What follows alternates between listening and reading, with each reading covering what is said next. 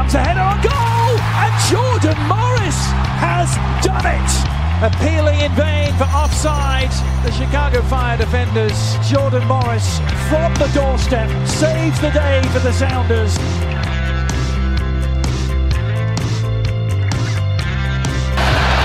Cleared.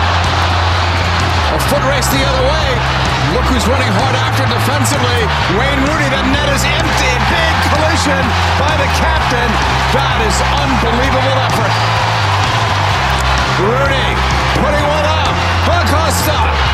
Header! Goal! Hat-trick! Acosta!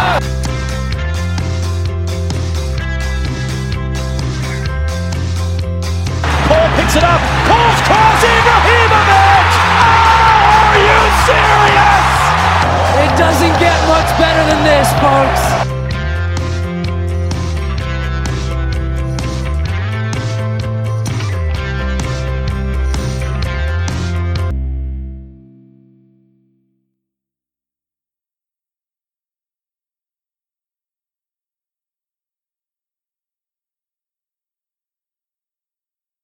The Stateside Soccer Show with Logan and Jordan. Hello and welcome to the Stateside Soccer Show. My name is Jordan Wiegand, and with me today is Logan Stump. I thought you were going to go with the the Zen master of all. Your voice started out. I as could very, really do it now because I have this new microphone. I was going to say that it even AMSR.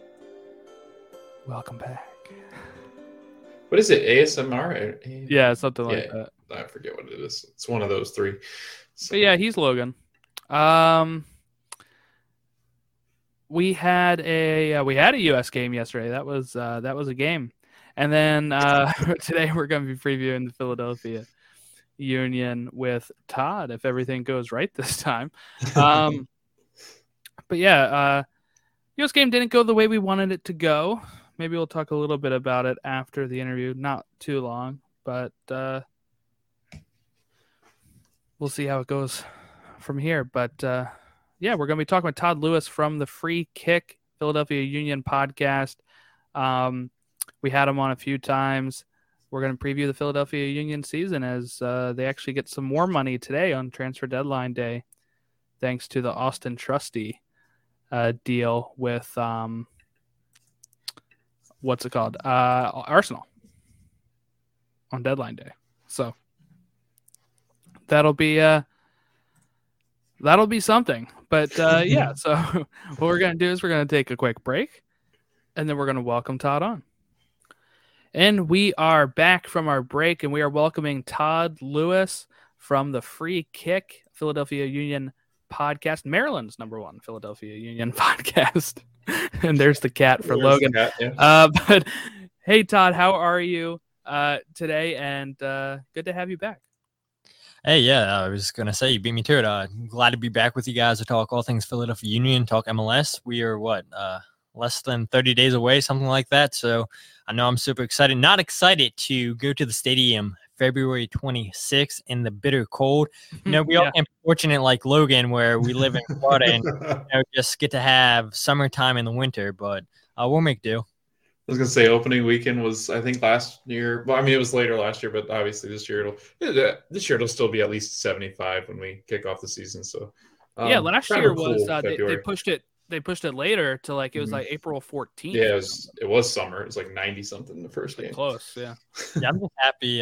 So obviously we tried to do this last week, but I had audio problems, and so the week before that I was down in Florida, and I'm so glad that I'm not in Florida last week or this week, because I see it's pretty cold down there, in the 40s at night. So my parents were down there last weekend, and yeah, they were complaining that it was 50 degrees the whole time.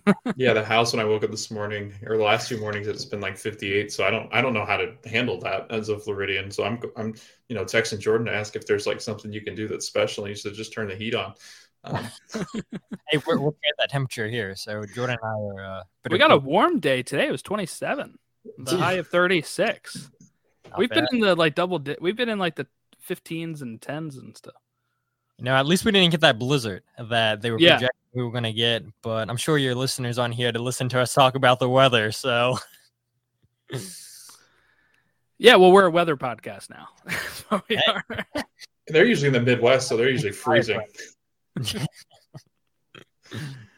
But yeah, we are having Todd on to preview the Philadelphia Union 2022 season. Before we reflect on 2021, let's go back a few years. The Union move on from Austin Trusty, who I didn't think really impressed all that much here for the Union.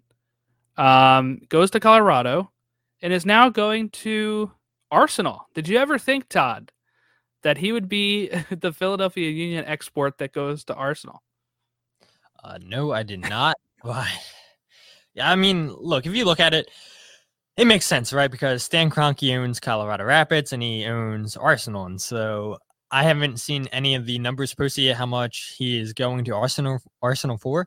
But I know the big discussion right now on Philadelphia Union Twitter is like, how much money is the Philadelphia Union going to get? They had a 25% sell-on clause if Austin Trusty got sold after the 2021 season abroad. And if he got traded during the 2021 season, it would have been a 30% sell-on clause. But the one thing that, you know, like you guys know, there's so much flaws in the rules in MLS. It's like you think you understand it, but then you get other people telling you, no, you have it completely wrong. And so nobody in the Philadelphia Union community knows, okay, are the Philadelphia Union going to get $68,000, I think, for the deal for Austin Trusty, or is it going to be higher than that? But yeah, I mean, Arsenal to see Austin Trusty leave the Philadelphia Union, where you hear there's reports where there was a rocky relationship towards the end. That's why he got traded to Colorado. And Austin Trusty in his first year in Colorado doesn't really play.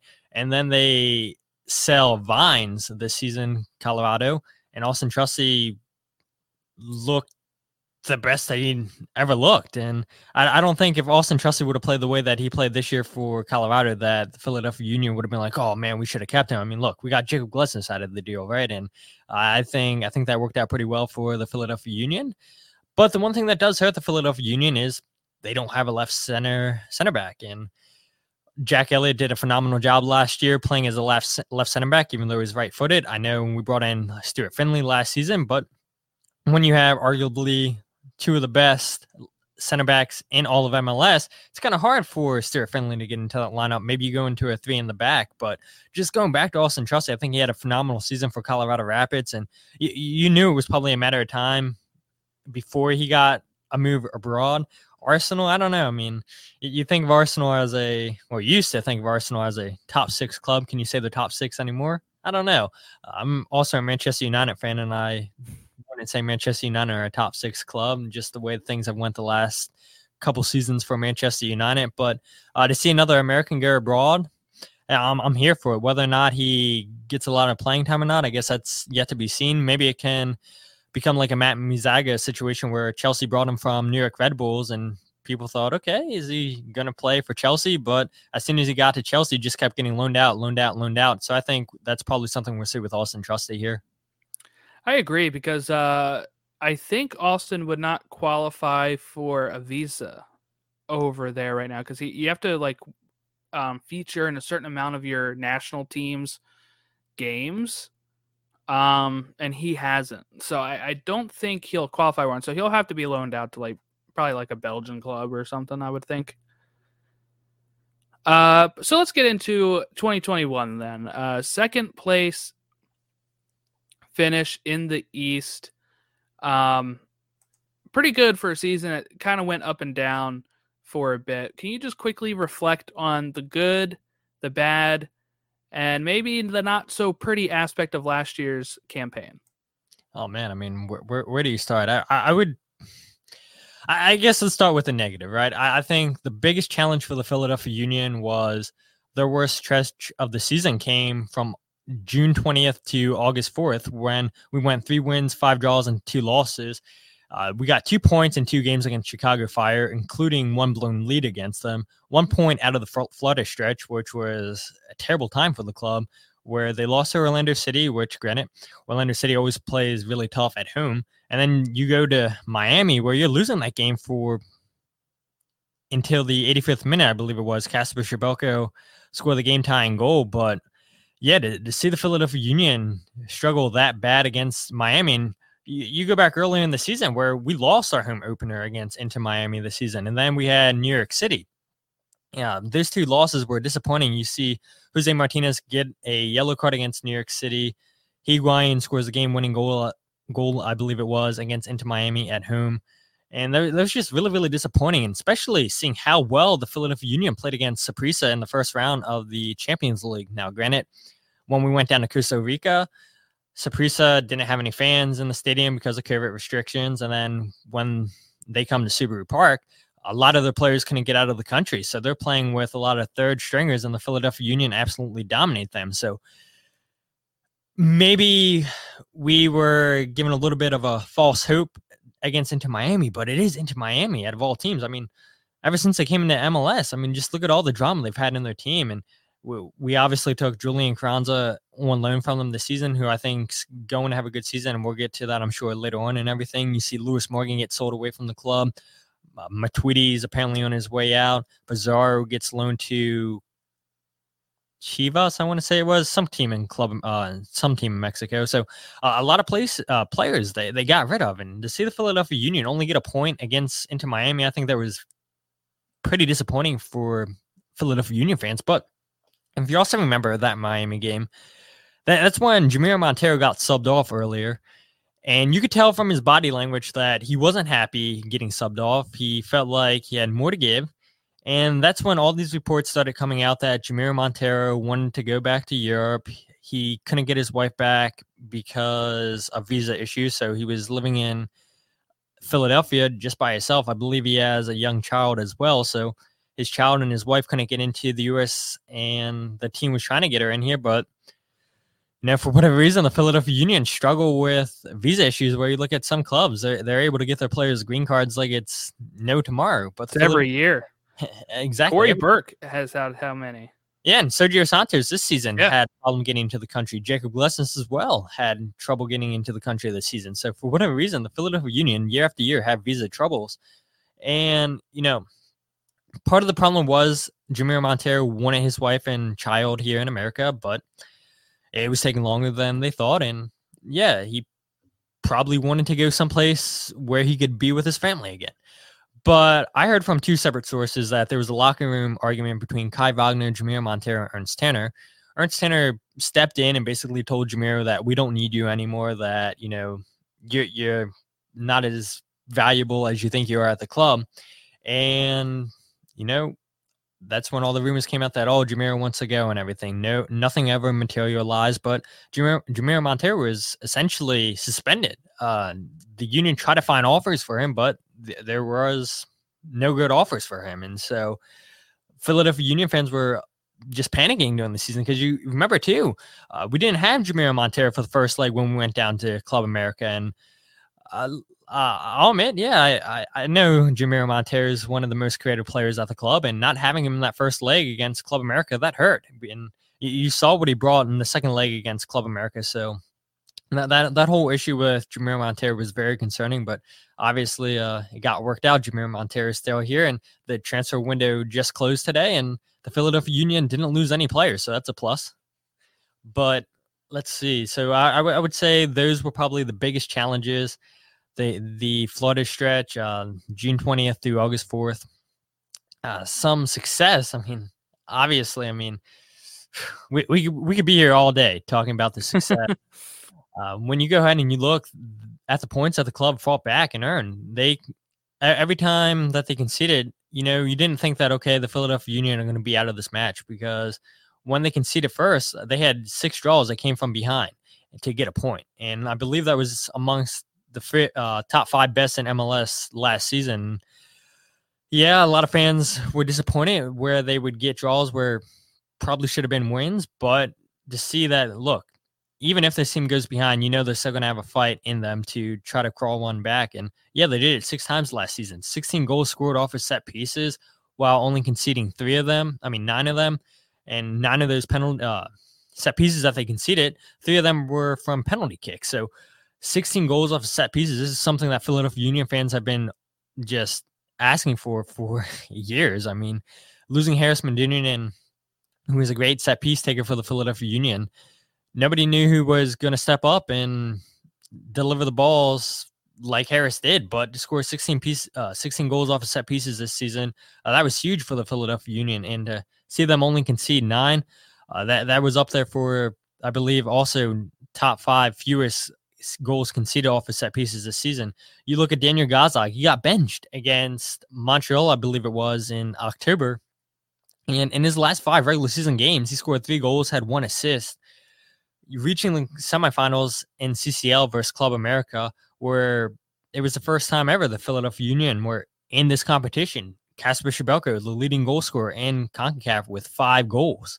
You see the Philadelphia Union finish second in the Eastern Conference, reach the Eastern Conference Finals, and you even go ahead and look at some of the teams that have been in the CCL and have been bad in MLS. You look in 2020 where LAFC, they went to the CCL final, but they finished 7th in the Western Conference. In 2018, Toronto reached the CCL final, and they didn't even qualify for the playoffs. So teams, when they're competing in both tournaments, they prioritize either MLS or CCL. And the Philadelphia Union, yeah, they were prioritizing CCL, but they were also prioritizing MLS. But the Philadelphia Union, once they got knocked out, they did a really good job to crawl themselves back up the table in MLS, but they never got themselves far out of MLS playoff spots when they were selling CCL. So to see the Philadelphia Union just be able to handle both of those at the same time, I think that's a strong credit to them. And one other thing that I would mention that I think was a positive, and I talked about this a lot on my show, and I think there's still Philadelphia Union fans out there that are a little bit upset, but just to see how the team played against New York City, where more than half the team was missing because of COVID, to see Colin, who hadn't played a game since 2019. He played earlier in the season against Saprissa, I believe, for like a minute. Stuart Finley played excellent. He didn't play a lot this season. And then you look at Nathan Harriel, one of their homegrown signings. He's a right-footed player, played as a left back, and he played well. I mean, every single player on that field played well against New York City. We even scored first against New York City. But at the end of the day, it was just too tough of a task for the Philadelphia Union to overcome. But yeah, just a lot more positives than negativity, in my opinion, for the Philadelphia Union. And you couldn't really, sorry, Logan, just to cut in here. You couldn't really feel that, I think, from the fans on Twitter at that point. You know, like everybody was really heartbroken, obviously. I mean, I was pissed as well, but you know, I saw a lot of hyperbole and stuff about this team, and I was like, we were down like 11 players. Like, you know, you can't really control that, and you know, that's just how it goes sometimes. And unfortunately, we weren't able to pull it out, but we put up a good fight, and yeah, hopefully get back there another time. Logan, go ahead. Sorry. No, I mean, from the outsider's perspective, I mean, I think all those points are valid, but I think it also speaks to kind of going into the next question. It does speak to the abilities and tactical changes that Jim Curtin can just kind of come up with on the fly. I mean, he does things to where it's gotten a lot of attention from different teams in Europe. I know he's gotten attention from other clubs that are interested in, you know, some of his services as he does become available. He signed a deal last year that takes him through the 2023 season with the club. And I just wanted to ask you, for fans that don't really watch the Union, can you kind of explain some of his ideologies and coaching style? Because he's one that, I mean, I've watched a lot of Union games. I always told Jordan I probably watched more Union games than I did Orlando games at times. But it was because, I mean, he's fascinating to watch. I think that he's got the ability to kind of rally these players, even though they might have some hardships in their locker room or they might be going through some things outside the pitch. I just feel like if you're looking at a coach over here that's going to progress to the next level, it's going to be Jim Curtin. And I know there's a lot of shouts for, hey, if Greg's released of duties, could Jim step in? There's always going to be that with Jim Curtin. So can you kind of speak to, one, his coaching and ideologies, and then two, just what makes him so effective? I mean, he lost two of his best players, and it looks like the Union just didn't miss a beat to start the season last year. Yeah, well, to hit on your point on Jim Curtin taking over for the United States men's national team, look, Jim's talked multiple times in the press conferences with media, saying that, yeah, he wants to coach a team in the CONCACAF region, whether that be Jamaica, whether that be the United States men's national team. And he's also said he wants to go to Europe one day.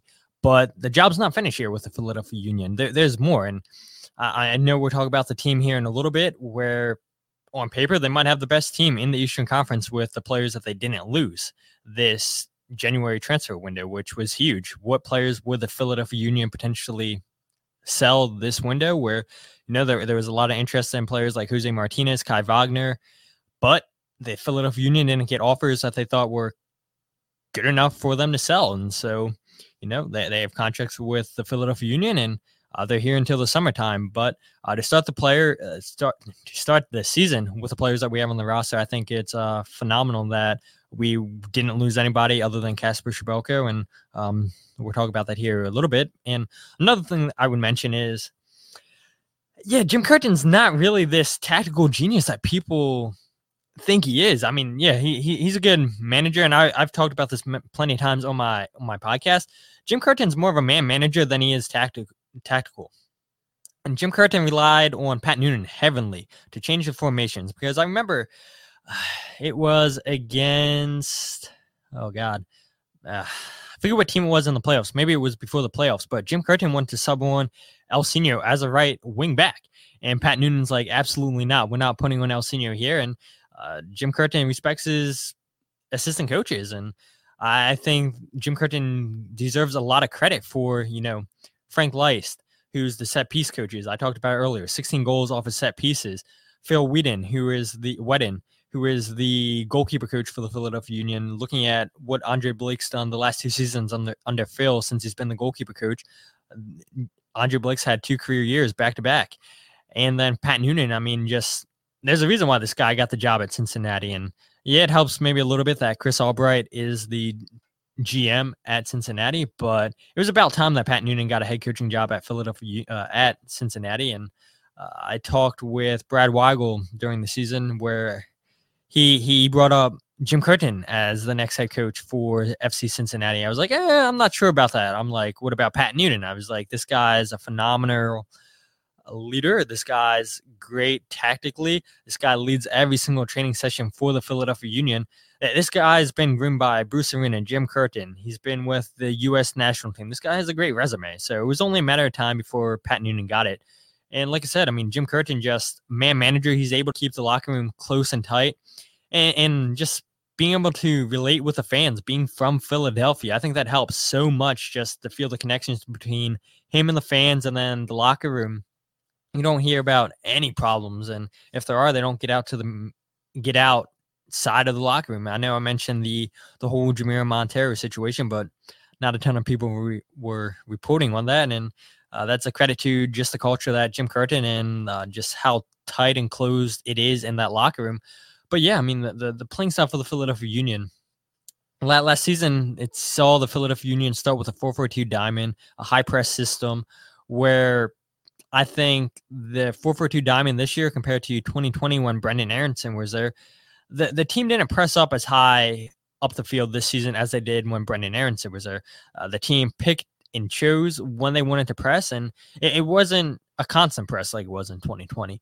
What we saw in the second half of the season, the Philadelphia Union switched to the 4-3-2-1 Christmas tree formation because we had strikers injured, we had strikers in bad form, and Jim just didn't want to play with strikers that weren't in form. And Philadelphia Union fans want to argue, Kasper Schmellke missed so many chances. He was never in form.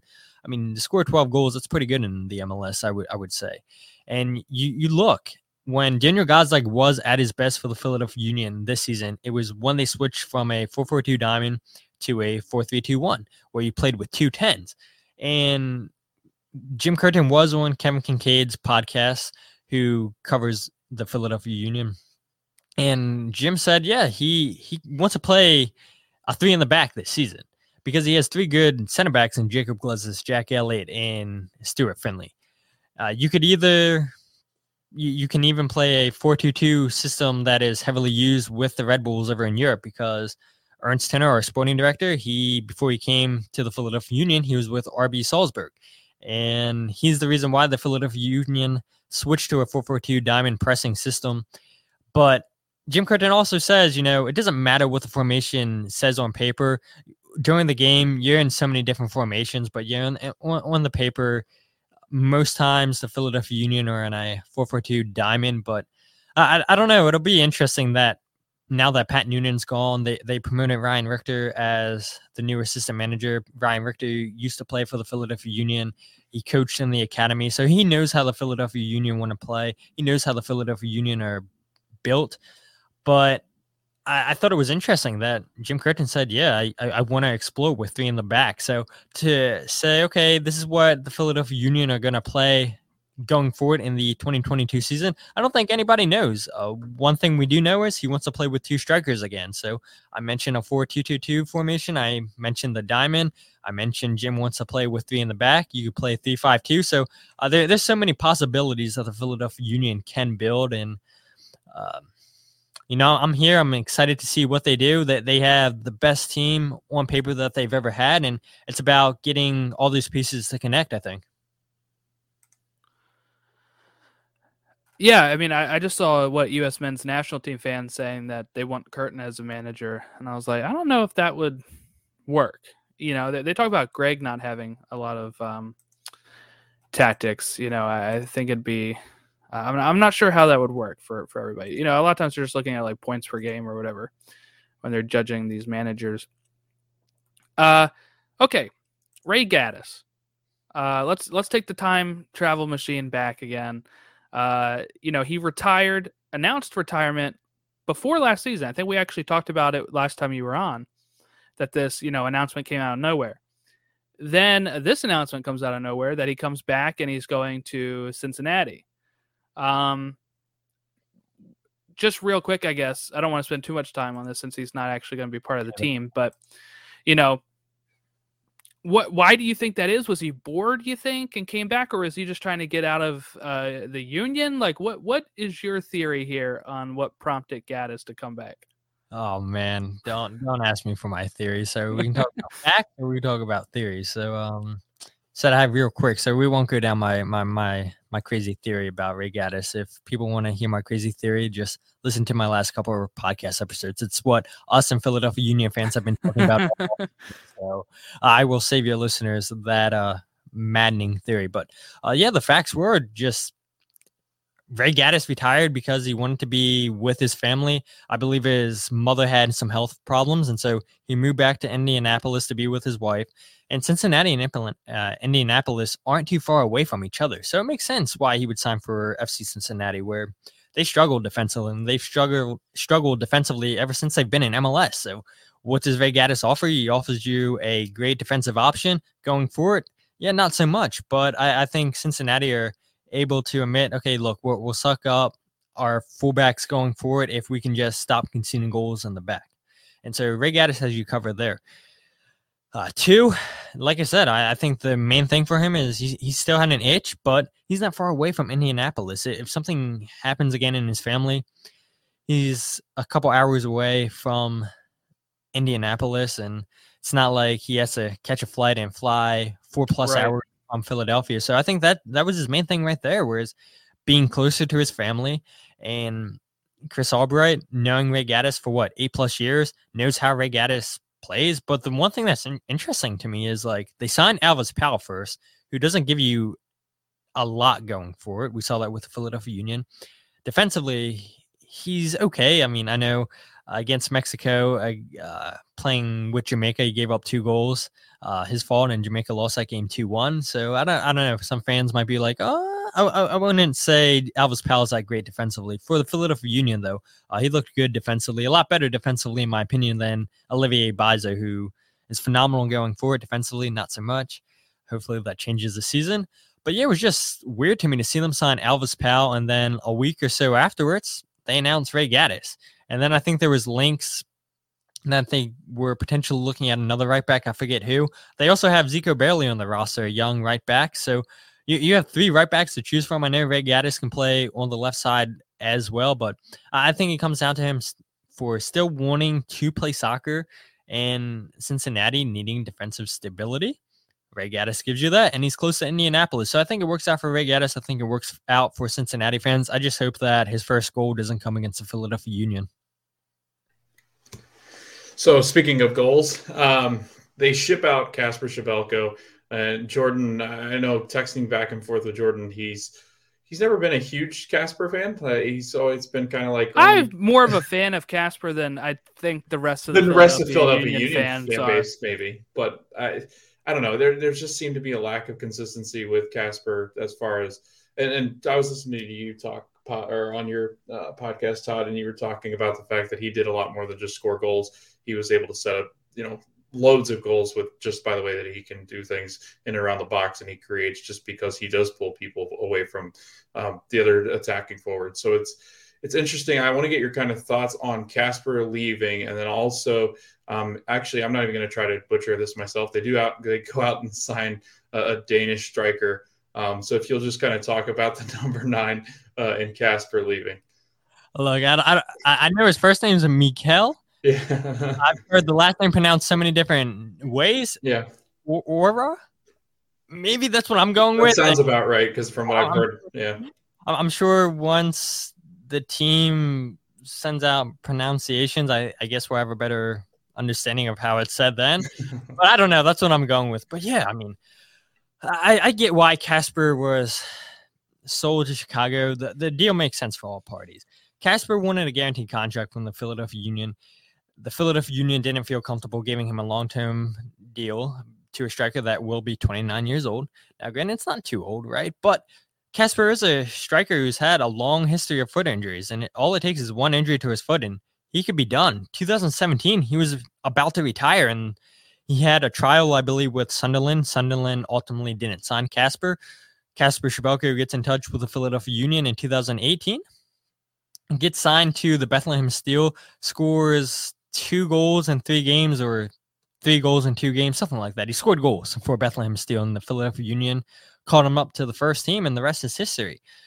And I get, right? I get it where Kasper says, look, I've been healthy ever since I've been with the team. Yeah, I got hurt against New York City in 2019, the last game of the season going into the playoffs. In warm-ups, he got hurt and missed the rest of the playoffs.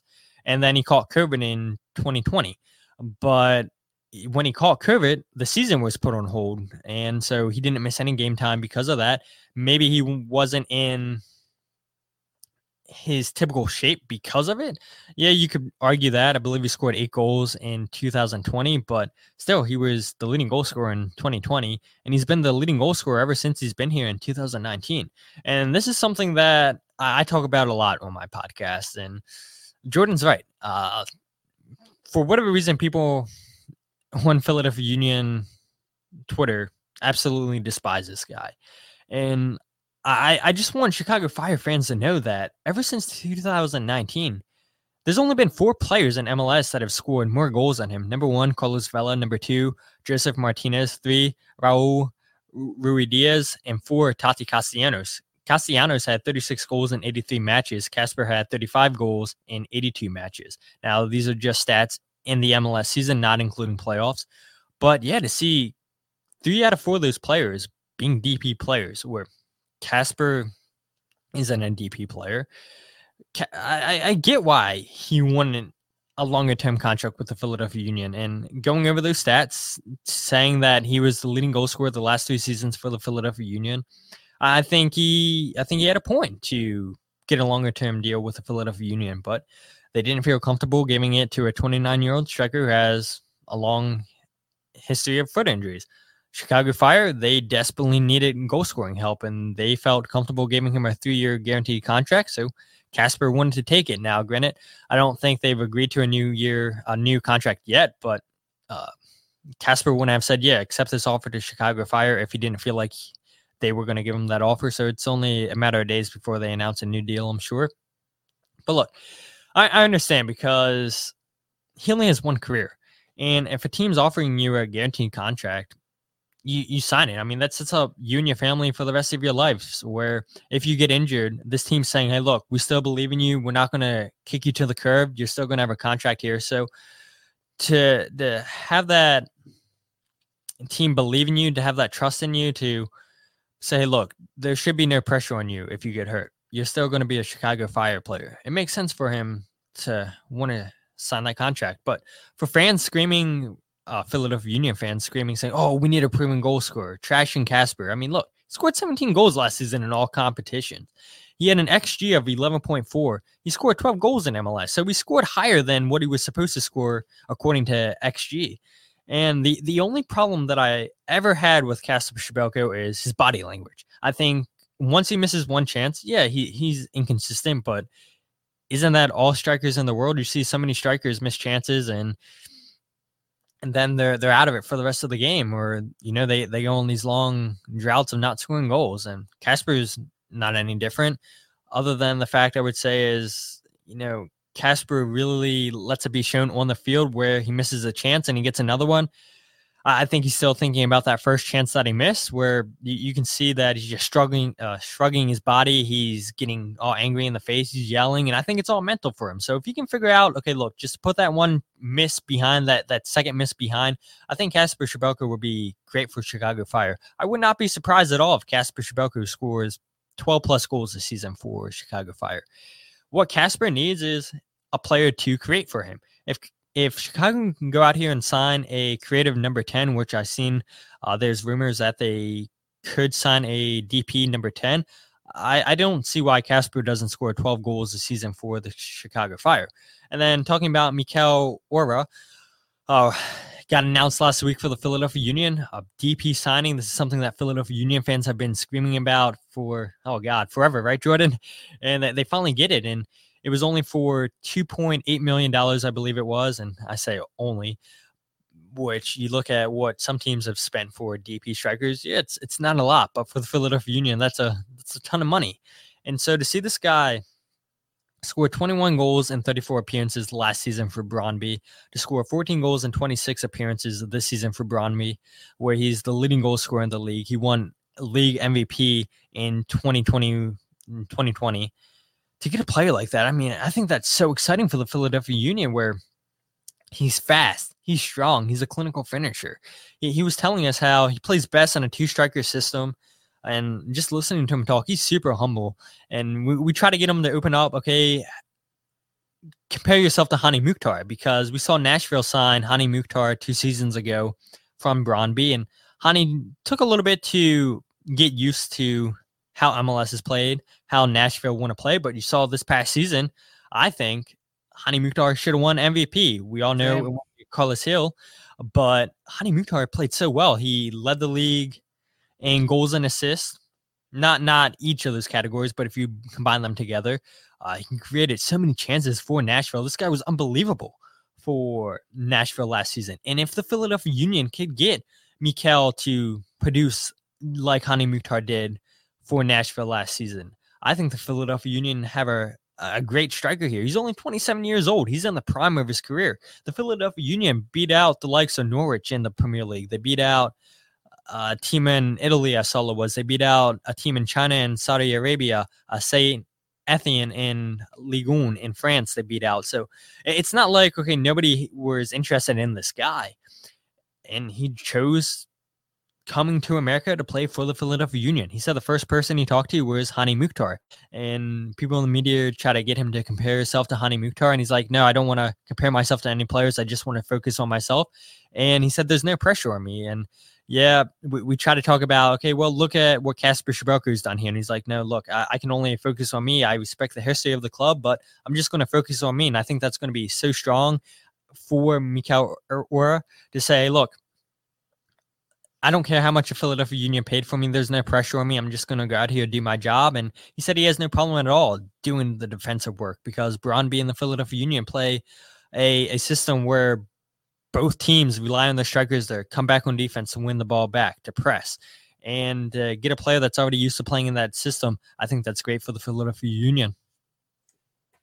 Yeah, that all sounds great. I mean, like, I'll compare them, I guess. But when you have about, the Union, whose best striker has been Kacper Przybyłko, and he's coming from lower level, second tier, third tier of Germany, coming from over there and being able to get instead somebody that's like leading their league for a team like Brøndby, like that. He should hit he may not hit the ground running, but overall he should have a better career if he adapts for the Union anyway. But yeah, no, that all sounds great if he's not going to have any of that. I like that. Just focus on yourself. Don't worry about what the fans are going to compare you to or anything. Yeah, and I will say one last thing. It is funny too that Logan is here.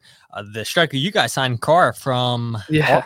I think it's funny that the Philadelphia Union fans, this is a guy that a lot of people on Union Twitter wanted the Philadelphia Union to sign, a big hold-up striker. And I guess that's what Julian Carranza is going to be for the Philadelphia Union.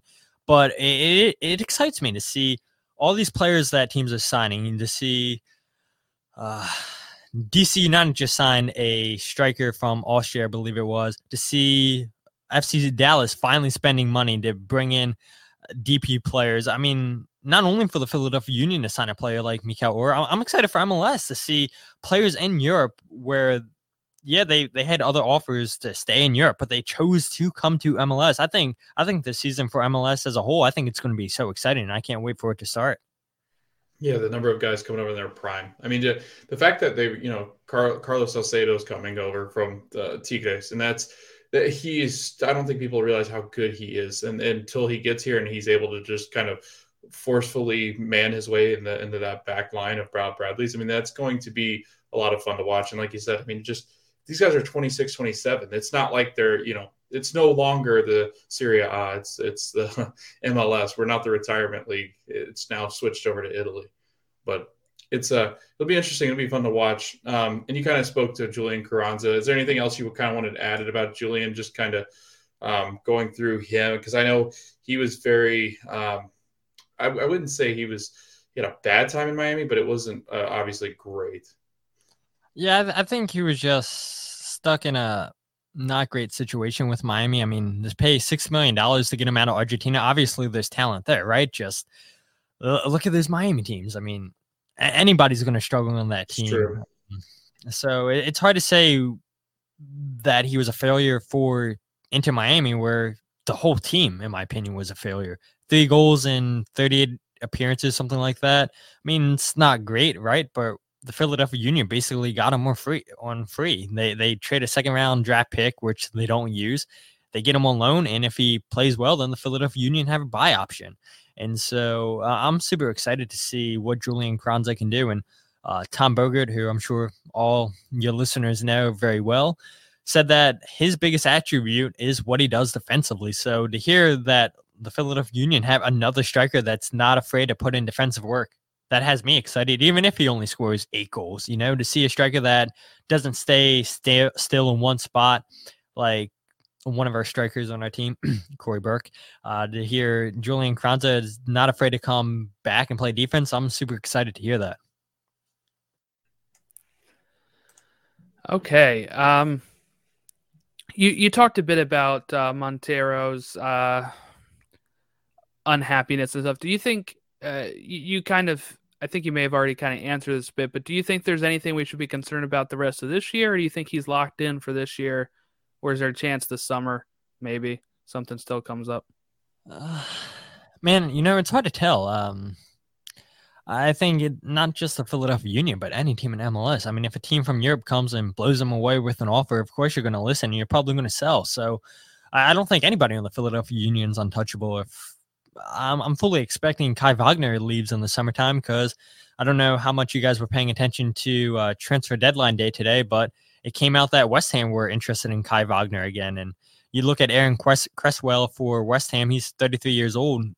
David Moyes apparently isn't happy with their backup left back, and he wanted to bolster options apparently at the left side of his defense. And Kai Wagner, apparently they were interested in last season.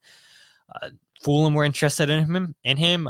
Brentford this season was interested in Kai Wagner. So, I mean, to see multiple clubs in the Premier League linked with Kai Wagner, I think it's only a matter of time. And for the Philadelphia Union to keep hold of him until the summertime, I think that's huge. Jose Martinez could potentially be a person that's on his way out this summertime. I mean, like I said, I mean, if a team comes out over to the Philadelphia Union and says, hey, we're going to offer you $5-6 million for Kai Wagner, are you going to turn that down? Probably not. If a team comes and says, we're going to offer you $10 million for Andre Blake, are you going to turn that down? Probably not.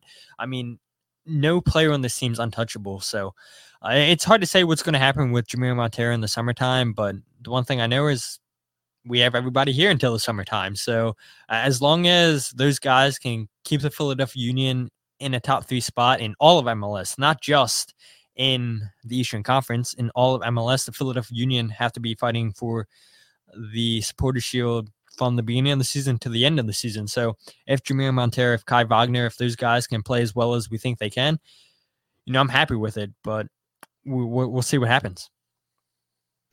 So I want to ask you about El Brujo, the Wizard himself, and then really, if you go back and look at his stats, they're just phenomenal defensively in the midfield. He does things that I think a lot of people I think just overlook. I know we talked with San Jose, and they have somebody that's that played that role really well with Eric Remedi this year, and he played that kind of just destroy him in the midfield and kind of progress the attack when needed, and did things that you just I think overlook on the stat sheet, but it doesn't go unnoticed by some of the fans. So could you guys just talk to fans that don't get to watch the Union? Just how good is El Brujo, and what does he mean to this club? Oh, man, it means everything. And Jordan being a Philadelphia Union fan himself, I mean, look, the biggest question for Union fans was who is going to replace Harrison Jr. with his long balls, with his distribution out of the midfield. And Jose Martinez completely surprised me with how well, especially this season, how well he was at distributing the ball. He wasn't afraid to come and collect the ball on tight spaces. He would dribble himself out of those tight spaces, even though, some of those moments are like, why are you doing that? You're going to turn the ball away. But now that it just shows the confidence that this guy has. I mean, he was second in completed passes for the Union out of 400 attempts or more. And that's saying a lot for a guy who fans thought we were getting for defensive purposes only. But to see that, man, his passing range the last couple seasons since he's been here, it's been very, very good. He's becoming a staple for the Venezuelan national team, which wasn't getting any looks when he was playing in Venezuela. But ever since he came to the Philadelphia Union, I mean, he's upped his career. You look, he's 6th in MLS in interceptions for midfielders. He's 9th in MLS in tackles won for all midfielders. So, I mean, not only does he do it passing wise, offensively, but he does it defensively, like you said. And he really does a good job protecting that back four. And yeah, we know that we have a great defense, but so many times teams don't get shots against our defense. They don't get shots against Andre Blake. I was looking at the stats. We're looking at how many saves Andre Blake had. Andre Blake wasn't even in the top 5 in MLS this season in saves, just because of how well this defense does at not allowing teams to get shots out towards the goal. And a lot of that is due to Jose Martinez, how well he protects the back line, how well he tackles the ball, how well he is at just timing when to press the ball. And for me, I mean, it was either Kai Wagner or Jose Martinez. That was going to be our biggest loss if we lost one of those in the January transfer window. You can make a case for either one being bigger than the other. I'm glad we didn't lose them, but yeah, just to see what this guy does defensively for the Philadelphia Union, he's definitely up there for top 5 best defensive midfielders in MLS, I would say. The biggest question there for him was, he has a little bit of a aggressive side where we saw early in the season, he picked up that red card against Tati Castellanos because he slapped him. But he's done a pretty good job to control his emotions, control his anger. And it is always funny. Every time Jose Martinez has a foul, his teammates, there's like 2 or 3 of them surrounding him, like, stop running your mouth, you're going to walk yourself into the book. So, but look, that's a part of his game, and I think Philadelphia Union fans have come to accept that, and just to see how well this guy's played year after year for the Philadelphia Union, it's been unbelievable. All right, let's take a look at Bedoya. He's turning 35 this year, captain of the team. I guess how much longer do you think he'll stay here? And I think he's already been here 7 years. I remember when he got here. It does not feel like that long ago. But and I guess how important is he to our younger midfielders coming up through Union 2 and making the team? Man, I'm just laughing and smiling because I'm just thinking back to last season. how many times on my podcast, the thing I complain about is how Jim Curtin waited so long to make substitutions, or why didn't he sub Ali Bedoya out? Because this guy is giving 110% from the first minute until the last minute. And you can see so many times this guy is limping out there like, why didn't he get a sub? But he wants to be out there fighting for the team. And I'm looking at my spreadsheet right here, just looking at MLS numbers and CCL numbers. Ali Bedoya is number 4 on the list of minutes played for the Philadelphia Union with 3,178 minutes played. He started 36 games, played in 38 games. The Philadelphia Union played in 40 games this season, not including the playoffs. I mean, to play most of those games at the age he's at, it's crazy to see Ali Bedoya game after game be up there with one of the highest milers of the match, where I wish I had access to Opta's data to see how much miles Ali Bedoya really runs, but to see when the Philadelphia Union near the end of the game say, oh, Ali Bedoya ran 7.2 miles this game. Oh, Ali Bedoya ran 7.4 minute miles this game. I mean, it's just unbelievable to see the engine on this guy. And I think, he's clever, and he has to be at his age, right? When he makes these runs into the box, and every now and then he'll make these clever runs where he'll get behind the defense and the Philadelphia Union will slot the ball into him, and Ali will either have a shot or he'll pass the ball to Casper, Sergio, find a guy wide open in the box. And just to see him, because I'm sure you guys remember when Ali was first coming up with the national team in his younger days, where he was playing more of a right midfielder, and now he's playing as a center midfielder. And Jim Curtin jokes and says, yeah, if Ali wants to continue playing and add even more longevity to his career, maybe he should play as a right back. And I think, honestly, that doesn't sound like a bad idea. I mean, his defensive presence is so well for the Philadelphia Union, and I think just mentoring the younger guys like Jack McGlynn, Quinn Sullivan, Jose Martinez, Jesus Bueno. I mean, having somebody like Ali Bedoya, who's played for his national team over 70 appearances, has played in Europe, has played, like you said, Jordan, 7 years for the Philadelphia Union. It's crazy he's been here that long. And he's slowed down, but he's smart, like I said, with when he should run forward offensively with his runs, when he should sit back defensively. And I don't know. It'll be interesting to see what Jim Curtin does with his minutes going forward. Yeah, he's the club captain. Will he start as many games as he did last season? I want to say no, but I don't know. Knowing the competitor that Ali is, I mean, it's hard for me to say that he's not going to start 36 games next season. So it's hard to say. I mean, the good thing is Jack McGlynn looked great last season. Quinn Sullivan looked good when he played. Jesus Bueno looked good when he played last season. So we have options in the midfield. And like we talked about with Jim Curtin tactically, what he likes to do with formations. I mean, the good thing is the Philadelphia Union can do so much with formations, 3-5-2, 4-3-2-1, 4-4-2. So I don't know. I'm glad I'm not Jim Curtin and his coaching staff trying to figure out how to get all these players into the starting lineup every game. But I think Ali still has a role to play for the Philadelphia Union. So I'm going to talk about 2 newcomers last year that, one, I was really, really impressed with. And 2, I didn't really get to watch Gazdag as much as I wanted to. But I'm talking about Leon Flach as well. Newcomers, and I felt like early on, I mean, Leon Flach, I was looking at him play going, I wish that my team, Orlando City, had a guy like this. It seemed like he was everywhere. He was up the pitch, down the pitch. He was defending. He was in the attack. He did everything that I felt necessary to be a really good addition to this team, and he feels like he fits the Curtin bunch. Like, I feel like the whole thing is just, it's funny that his name is Curtin because I feel like they build the steel curtain. Sorry for you, Raven fan, but for Jordan, but it really is. It's interesting to watch them play because it seems like he just goes out and finds these guys that they just love to defend, and whether they're attacking players or not, it seems like the Union just kind of do what they want, and they can stop about anybody they want in the attack. But can you kind of speak to one, Flach and Gazdag, and how good they were this past season, and then kind of what you expect from them going forward as they get more comfortable with this team? Yeah, I don't think Philadelphia Union fans are going to be happy with you, Jordan, mentioning the 2 words "steal." So we can say that for another day. But yeah, I mean, it's crazy to me to see Leon Flach didn't even get any game time with St. Pauli, where people like forget that this season was his first professional season of first-team soccer. And to see him play as well as he did, in my opinion, I'll ask Jordan a question here. For who were your top 3 best players for the Philadelphia Union? My top from last year? Yeah, last season. You don't have to give an order. Oh, geez. Well, Blake. I have Blake up there, obviously. And I had probably Kai Wagner.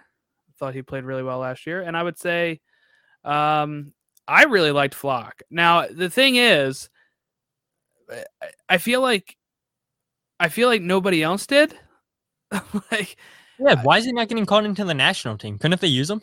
Well, even then, like, I felt like, yeah, he should have made a Gold Cup, but I even felt like a lot of Union fans on Twitter would just always constantly put Flock down and say it's time to move on from him. He's 21 years old.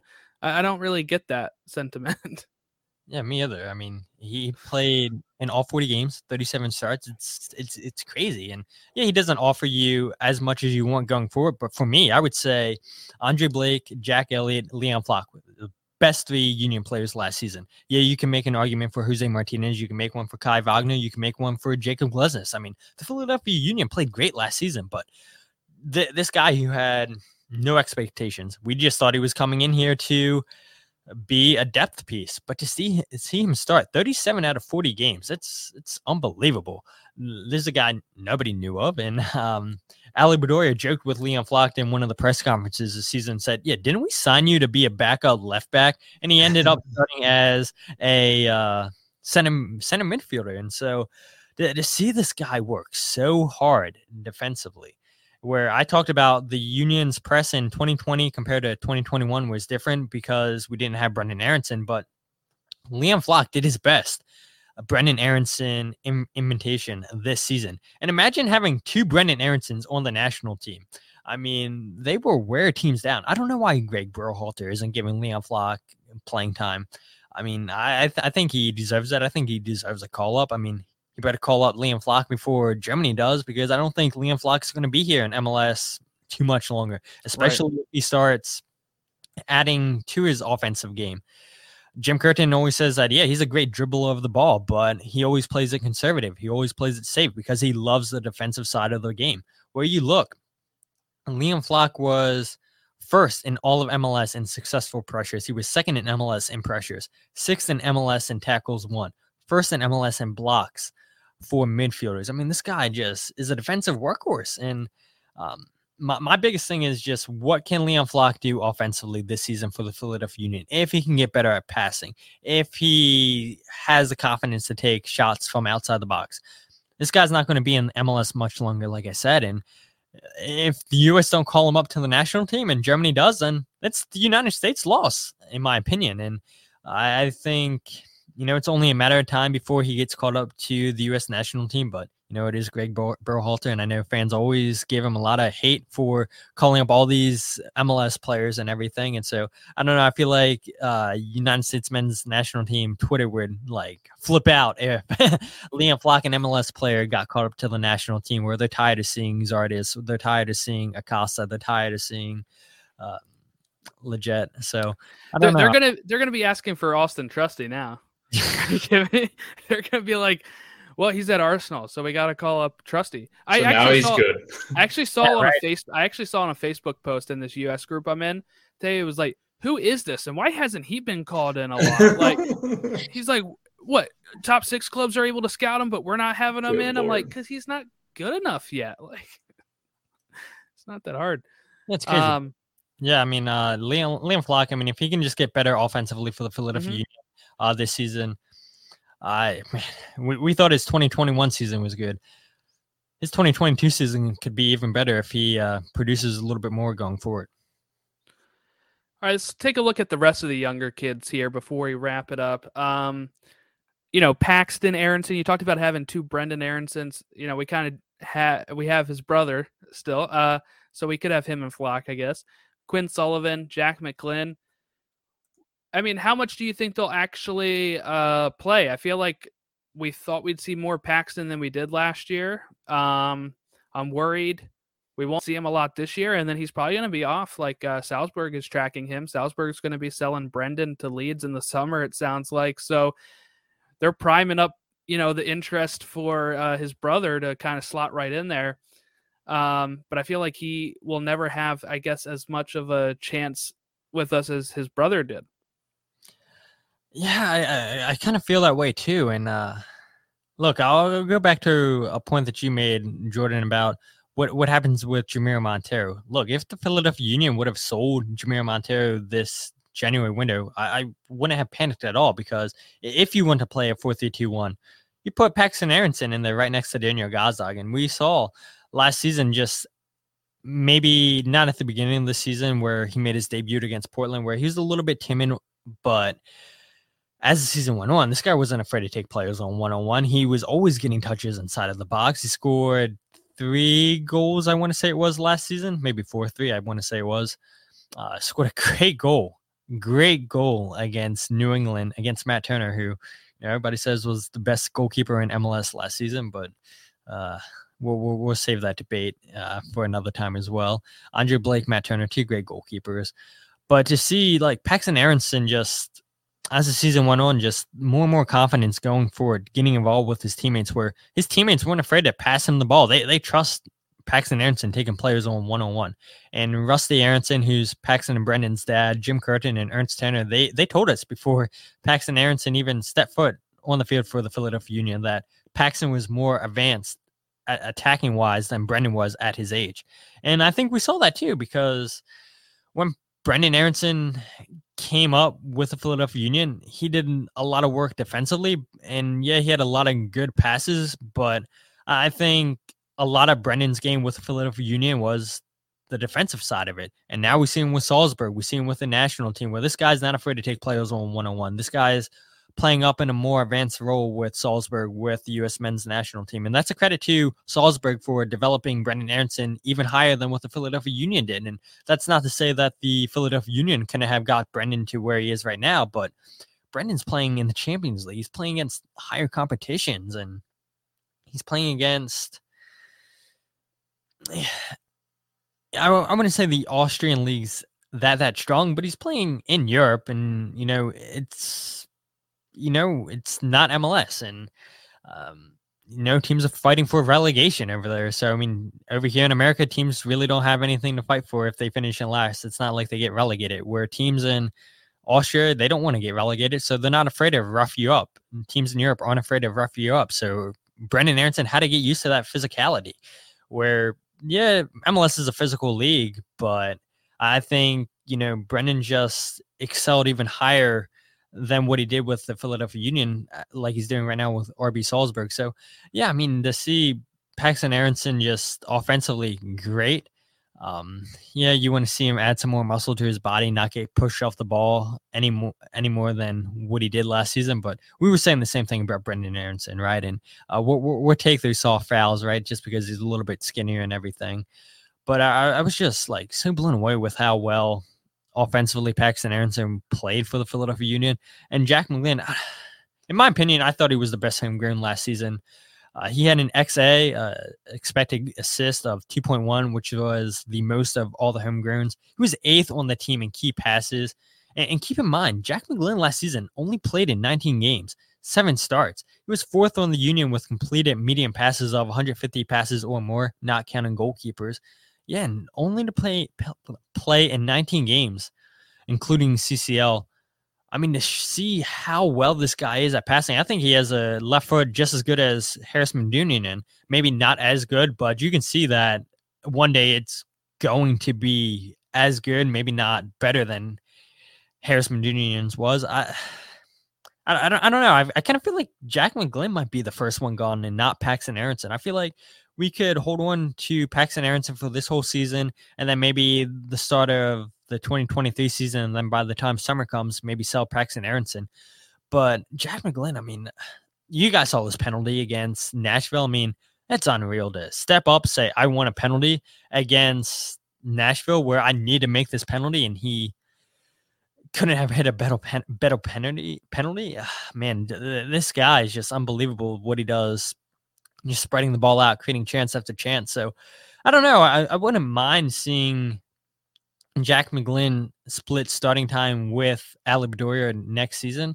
Like I said, I'm glad I'm not Jim Curtin picking the lineup for each game. But I think these young kids, Nate Harriel, Paxton Aronson, Quinn Sullivan, Jack McGlynn, I think they're good enough to start for the Philadelphia Union. And I'm so glad the U.S. Open Cup's finally back for MLS, because we're going to see a lot of the younger players for the Philadelphia Union in this competition. And that's only going to help them get even better when they can play in the U.S. Open Cup, when they can play in MLS Cup. So, yeah, the more competitions for these younger players, the better. All right, so my favorite question here, expectations. What is a successful season for the Philadelphia Union in 2022? It's MLS or bust. I mean, you spend $2.8 million on a DP striker. You only lose Kasper Schmeichel in the winter transfer window. I talked about earlier where the Philadelphia Union, by the time the summertime hits, they need to be in the top 3, not just in the Eastern Conference and all of MLS. They need to be fighting for the Supporters Shield, because on paper, they look like they have the best team in the Eastern Conference. If you want to argue that they don't have the best team on paper, you got to give me at least top 3 in the Eastern Conference. I mean, to see the Philadelphia Union just be able to keep the core of this team still intact, that's tough for a lot of teams to say in MLS. And I think, the Philadelphia Union don't have a lot of flashy names like some teams have. They don't have players that people are aware of. But to keep that core team still together 4 years in, that's unheard of in MLS. And so I think the Philadelphia Union have a very, very good chance to fight for the Supporters Shield again, to fight for MLS Cup. And man, if they got knocked out in the first round of the playoffs, if they didn't make the playoffs, oh man, I don't even want to think about what it's going to be like in Philadelphia. So I would say, yeah, a couple bucks. All right, Todd, where can people find your show? You can find my podcast on Twitter, Instagram, and Facebook at Free Kick Pod. If you guys want to give it a follow, check out the podcast of The Free Kick, wherever you get your podcasts, Apple Podcasts, Google Podcasts, Spotify.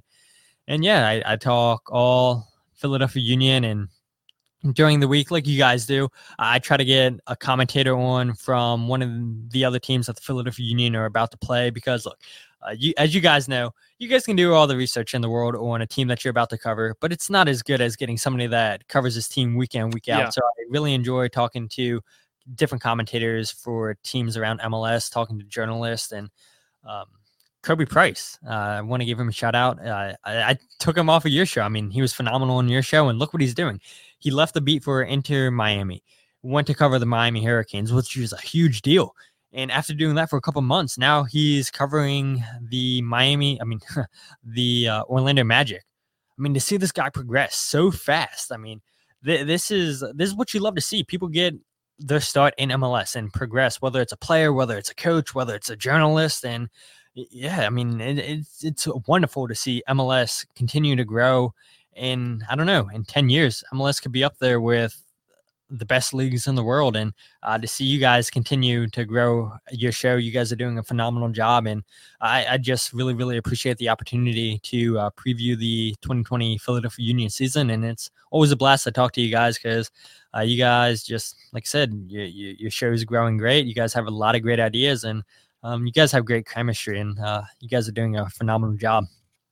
Oh, thanks, Todd. We're just good on the air. We don't like each other often. No. That's what makes the chemistry good. We're just like any good rock band, where they have arguments backstage. But yeah, that's Todd Lewis. And we are back from our interview with Todd Lewis. Thank you, Todd, for coming back on. And sorry, StreamYard was such a pain. If anybody out there has problems, try Firefox. That's what we've learned from this excursion. Well, let's not talk U.S. men's national team, because this episode has gone way too long. We can try to fit that in another time. But I guess real quick, Logan, are you on the MLS Cup or bust train here? We were just talking with Chris how sometimes it's a little naive. I do think for the Union, it has to be Eastern Conference Final or MLS Cup Final. I'm not saying lifting the cup. I think you have to show progress. You'd have your full squad back. You're adding a top striker there has to be some sort of progression here, even if you finish like third in the table, but trying to really make a bigger push in the playoffs to get as close as you can.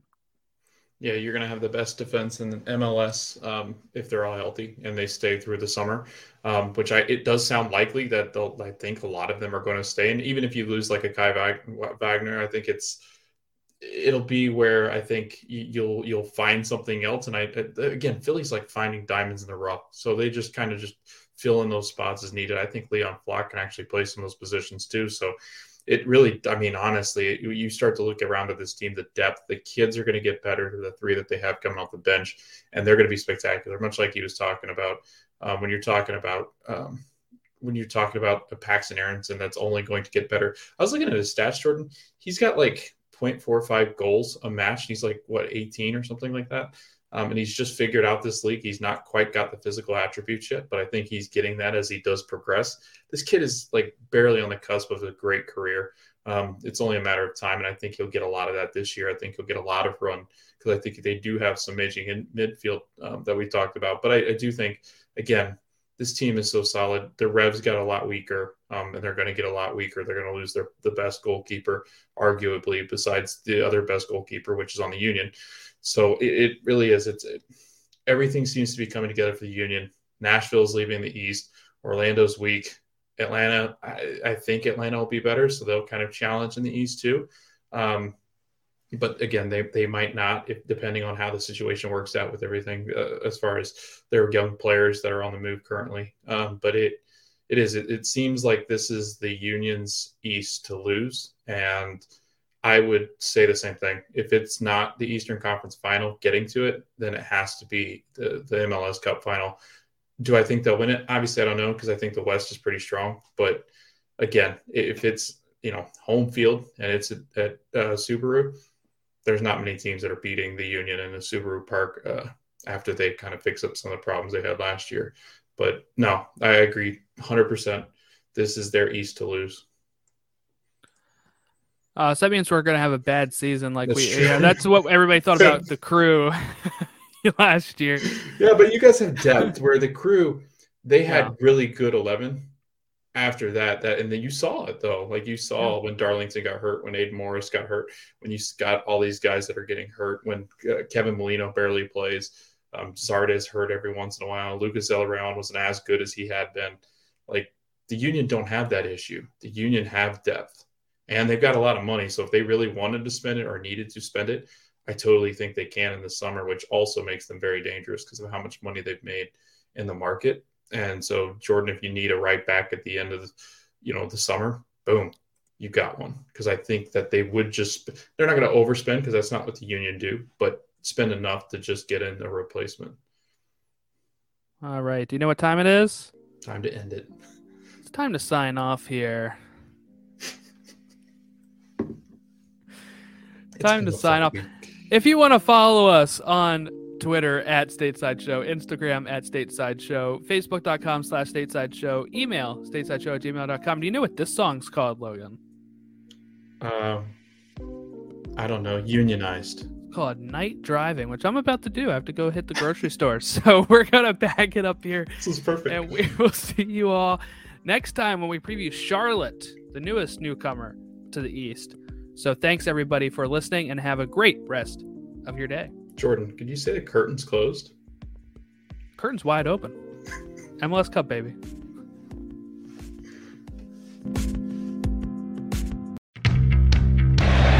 Kamara throwing his body in. It's going to fall for Ibrahimovic. Oh, come on! Thank you for listening to Stoppage Time Soccer Show. We hope that you continue to listen to our show as we recap the U.S. men's national team, Americans abroad, MLS, USL. This is Stateside Soccer Show presented by Stoppage Time Soccer Show. Have a good one.